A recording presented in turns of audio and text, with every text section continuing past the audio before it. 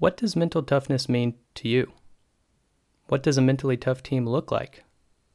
How do you know if your team needs mental toughness training? These are all questions that have started creeping through the Ultimate world in recent years. Although there are certainly mentally tough teams, most Ultimate players are unfamiliar with the concept of actually training their mental strength. Even worse, some players think they've got it all figured out themselves and are actually offended at the suggestion that they should improve their mental toughness.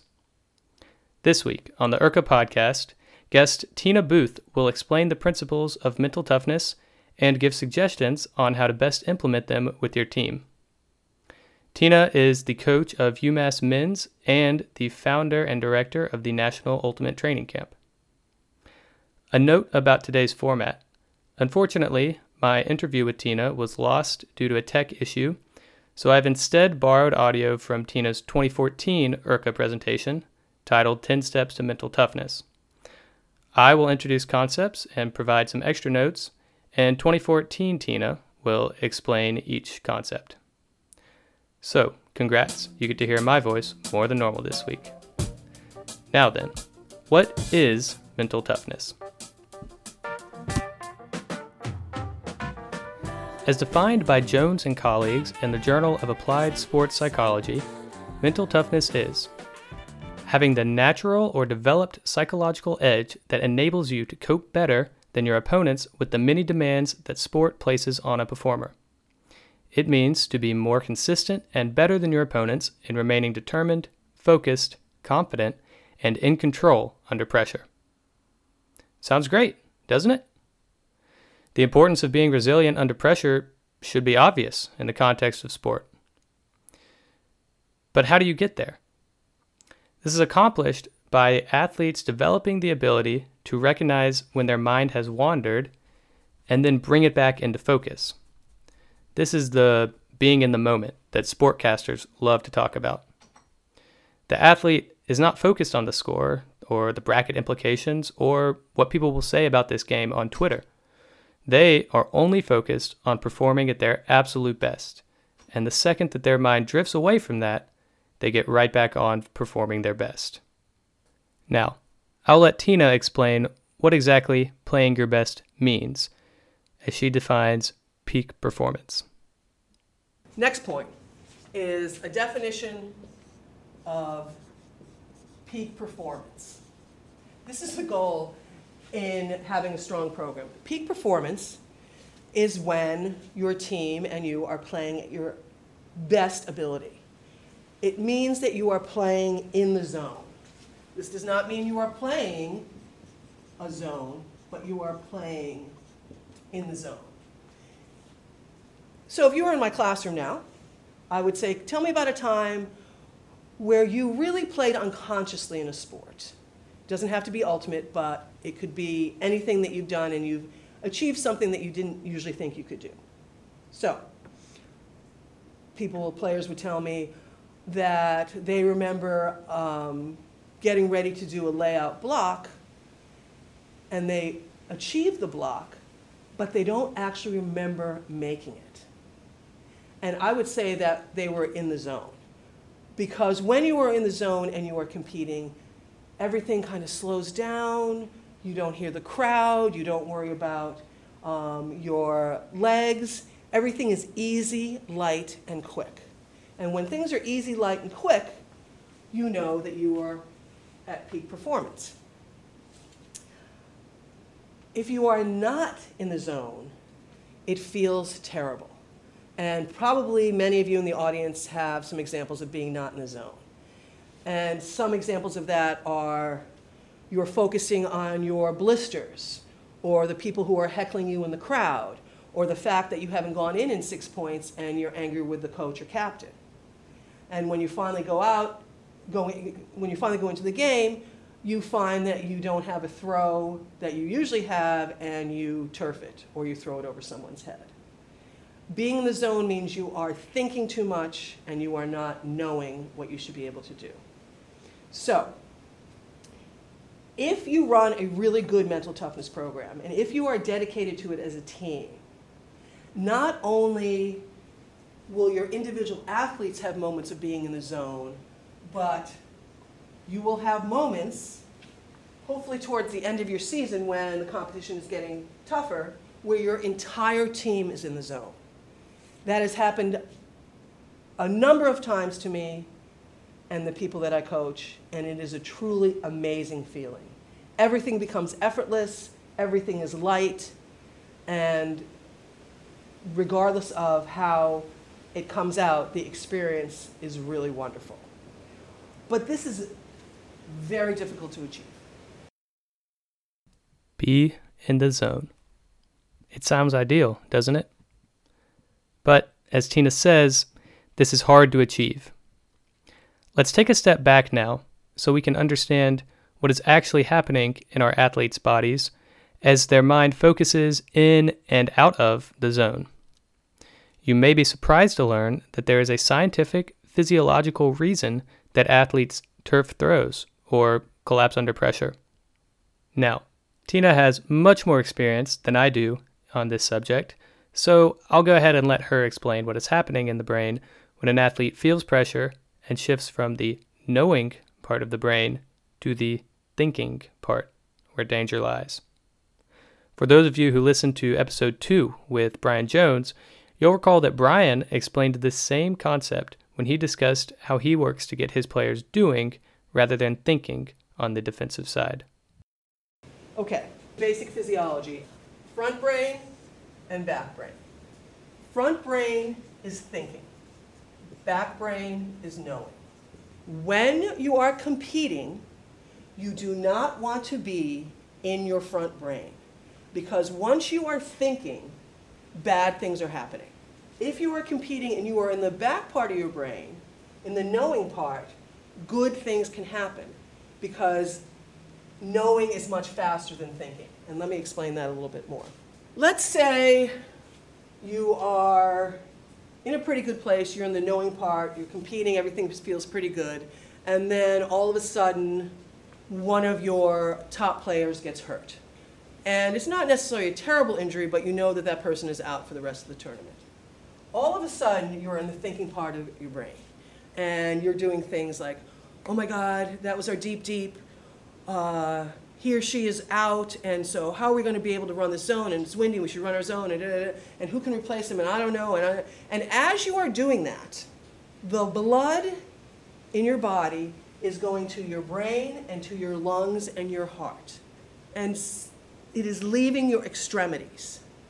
So, the next time you go out and you're still thinking about this lost player, all of a sudden, you're throwing an IO backhand over someone's head, or you're turfing a flick, because the blood is no longer in your extremities, because you are in the front part of your brain.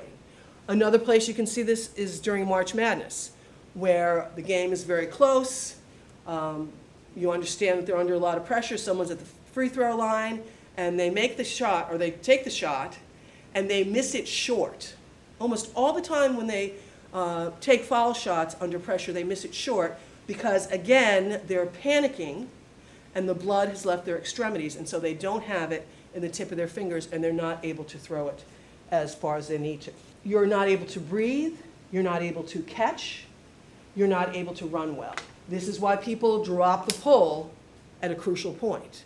This is why people drop easy catches at a crucial point, because they're thinking too much and not relying on what they know from all of their practice. Because what I'm talking about is not something kooky spooky, oh, everyone needs to do visualization and breathe and, kumbaya this, and it's not. It's very much based in our physiology. Another example of this would be if you're bicycle riding. So you first learn to ride a bike and you get some help and you understand how it works. But now when you ride a bike, you don't think as you're riding, okay, I'm going to push this pedal forward, it's going to come back, I'll release it, I'll then go with the other one. You're not going to do that because you're in the knowing part of biking and you don't have to think about it anymore. That's where you want to get yourself, and that's where you want to get your ultimate team. And the next part of this, starting with 5, is going to explain how you actually use concrete tools to get your team where you need to be in order to experience team peak performance. Okay, so now we understand what our athletes feel in pressure situations. How then do we guide them to stay in the knowing part of their brain? Think back to Tina's example of a star player getting injured and knocked out of the game. A player focusing on this will find themselves in the thinking part of their brain, draining valuable blood away from their arms and legs. Fixating on an injury is just one example of a broad category of uncontrollables. Uncontrollables are just that, things that are beyond your control. Other examples of uncontrollables may be the weather, the tournament format, or even the noisy neighbors next door to you in the hotel that kept you up all night. Focusing on these wastes valuable mental energy and distracts your mind from remaining in the knowing back brain. As a coach beginning a mental toughness regimen, a great place to start is by tackling these uncontrollables. Now we'll hear from Tina as she explains what uncontrollables are, gives some examples, and discusses strategies to keep your players from focusing on them. The next part is talking about uncontrollables. Uncontrollables, obviously, are things that you cannot control. They are also competitive traps. If my classroom was full of players, I would ask them for a list of uncontrollables. And they would give me a list like, and again, this is at practice or at a tournament. Weather, the format. I cannot believe how much time people spend obsessing about the format and the seeding at tournaments. Now, I understand if you are going to a tournament where you don't trust the people who are doing the seeding. I've certainly been in that position. But if it's a USAU event and you know that the format is set and that they've done it fairly, then don't even think about it. Don't think about the seeding. Who cares? If you want to do well, you have to not think about the seeding and play whoever's across from you. You also do not want to talk about your opponent. No need to. You're focused on your own team. It's all about your own team, and that's all that matters. Crowds, ignore them. Playing time.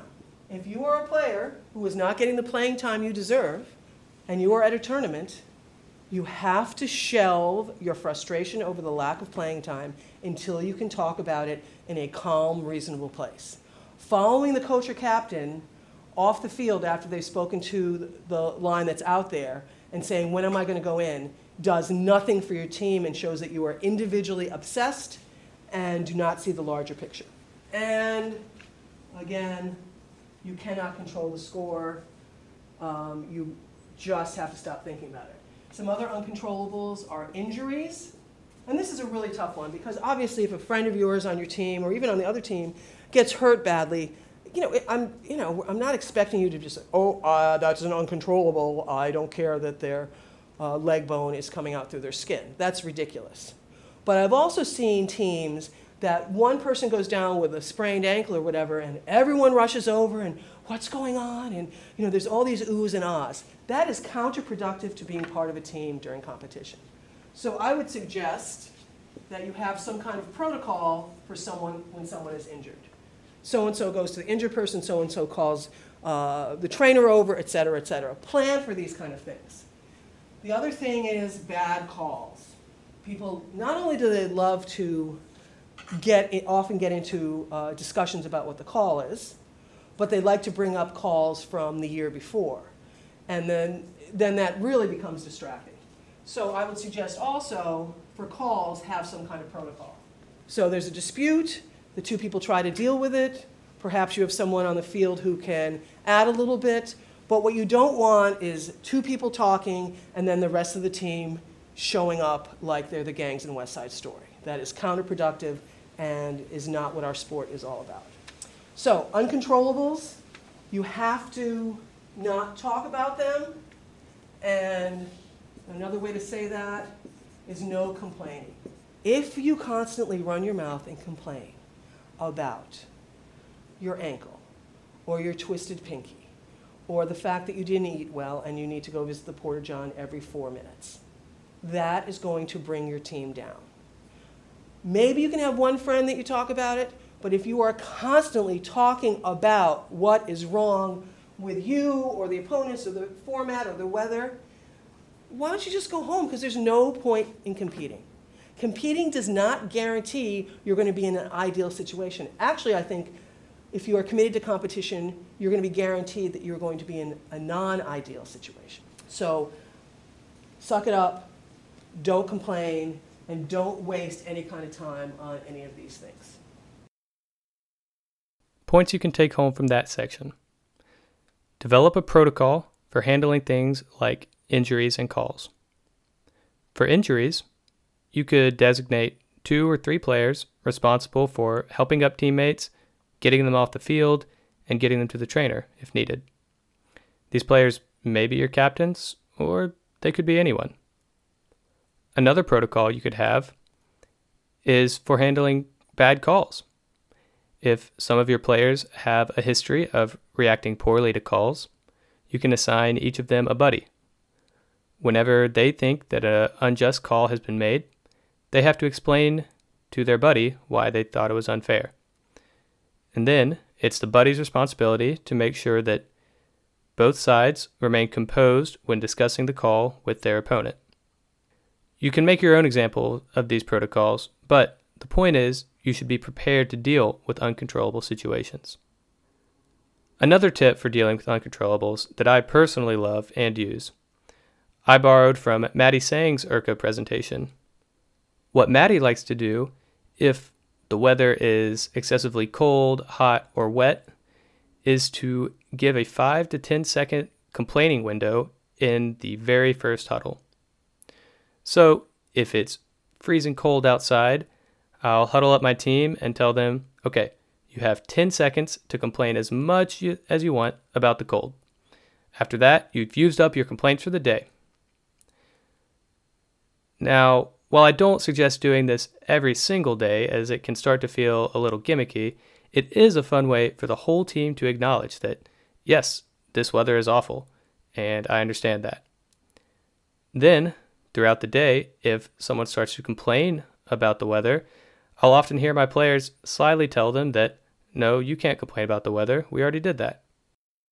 If you make sure to present this in a positive light, it is a great way to keep spirits up in suboptimal conditions. Now, that's a great thing to use on day 1 of a tournament. However, ultimate tournaments are long, arduous affairs. 2 days of constant games is a grind. It's exhausting mentally and physically. So how can you make sure that you're able to bring your team's focus back to being in the zone and being in the moment late into the day? This very question was asked during the live stream of Tina's 2014 talk, and here's her response. Yeah, I mean, that's the tough part about competition.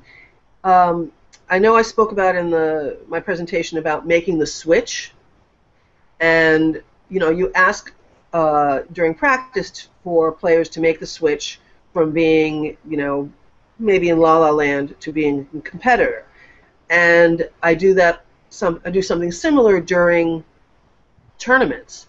And so let's say you've just lost a tough game at double game point, and you still have games to play. I give them the 5 or 10 minutes to be miserable and to talk and to just, recriminate if they need to. And then I ask them to come back and say, okay, make the switch. We're letting that go. We're not thinking about where we're going to dinner. We just have another game in front of us. And if you use that language during practice and you get them to respond, when you use it during a tournament, they will hopefully also respond.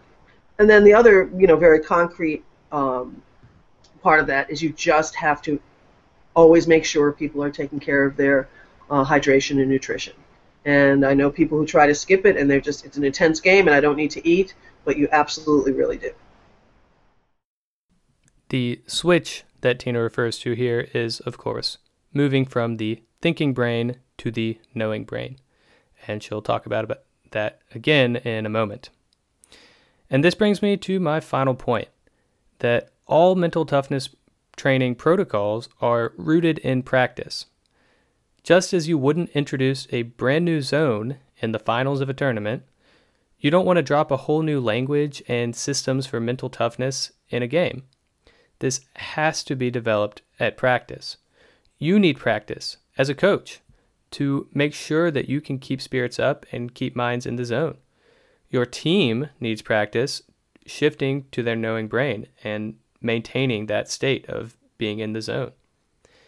It is absolutely crucial that you instill mental toughness training at practice if you want to see the best possible results.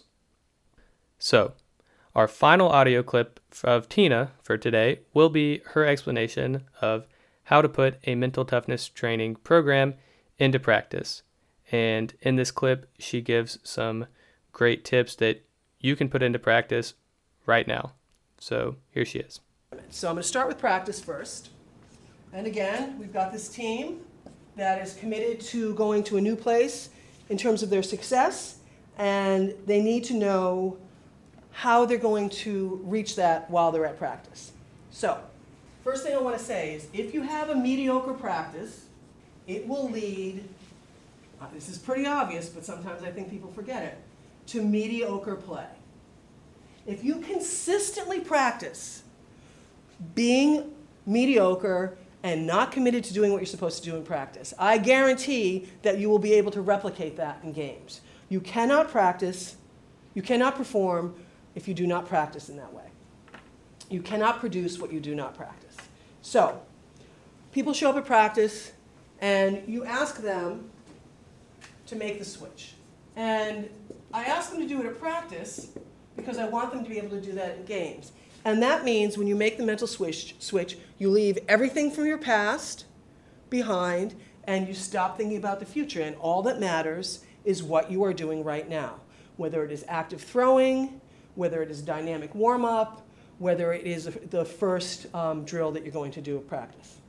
So one of the things I do, and this is a really easy exercise, just takes a couple minutes, is I ask everyone to get in a circle, just to get them, ready to play. And I time for a minute how long they can stand on one foot with their eyes closed without going back and forth.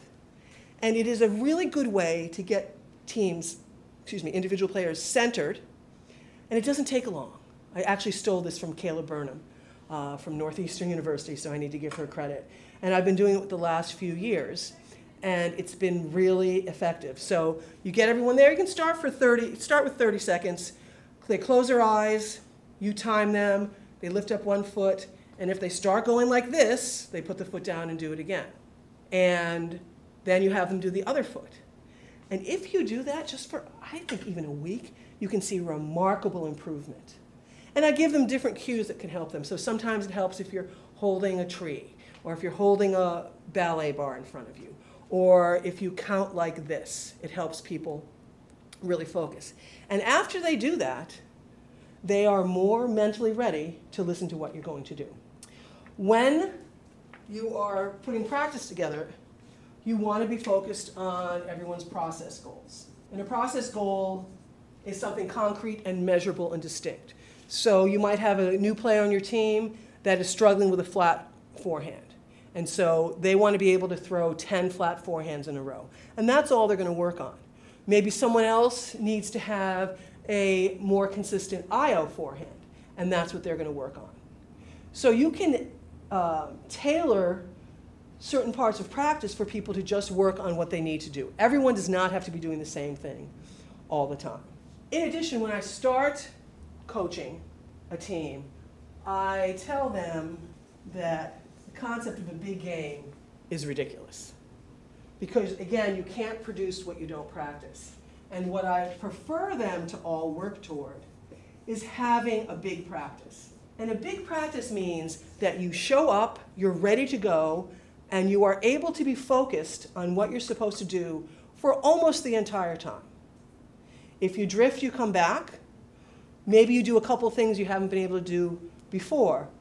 But throughout the whole practice, 2 or 3 hours, you are 100% mentally in it. Then at the end of practice, we'll circle up and I'll say, and I do this on 2 levels, I said, who had a pretty good practice? And they'll raise their hand. And then I'll say, well, who had a big practice? And usually like 1 or 2 will raise their hand. give them a little bit of applause. It's hard to get a big practice, but over a course of, let's say, practicing for a month, it's not that hard. You should be able to get one pretty often. I acknowledge by asking them, who had a struggle practice? Because sometimes no matter what you do, you're just struggling.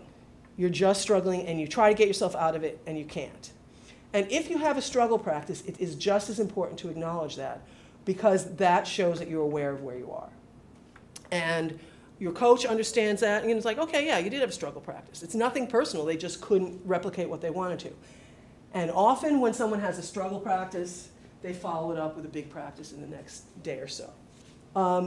In addition, I told you before, there's no complaining. You have to work hard all the time at new skills.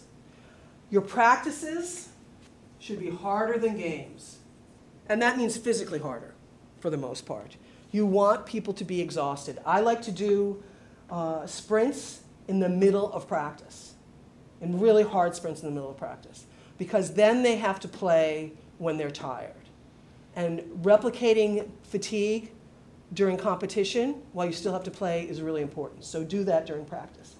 You need to push each other, and that doesn't mean bully each other. That just means when you see someone fading, doing really hard sprints, you go over there and cheer for that person.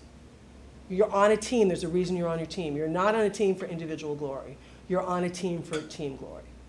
And finally, and we're back to this, you do not want to keep track of the score when you're practicing. You have to practice not keeping track of the score. So I have one of those flip charts. I'll do different things. We'll start a scrimmage. Instead of being a scrimmage to 3, it'll be it's a scrimmage to 8. 8 is half. You're down 5-3, and you're receiving. And give them actual game situations.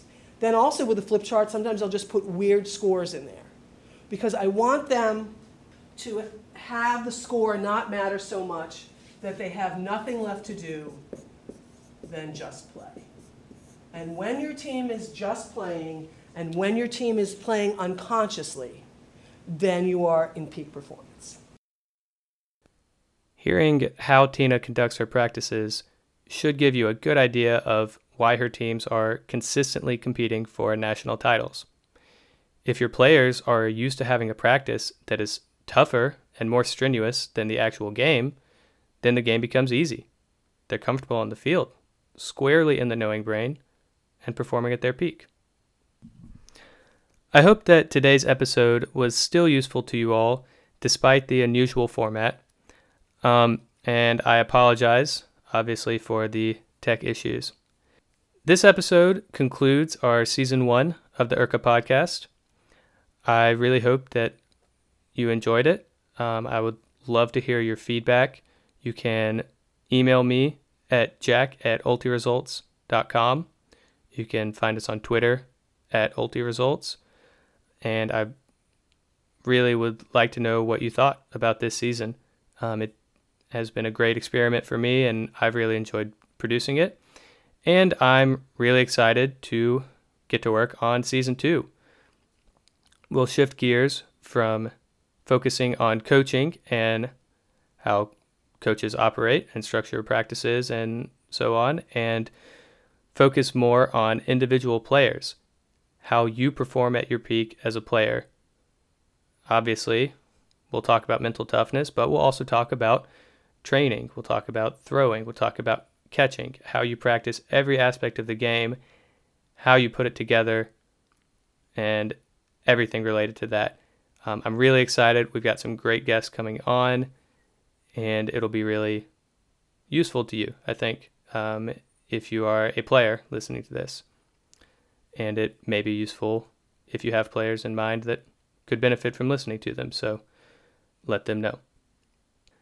That's it for today. Thank you all for sticking around and listening.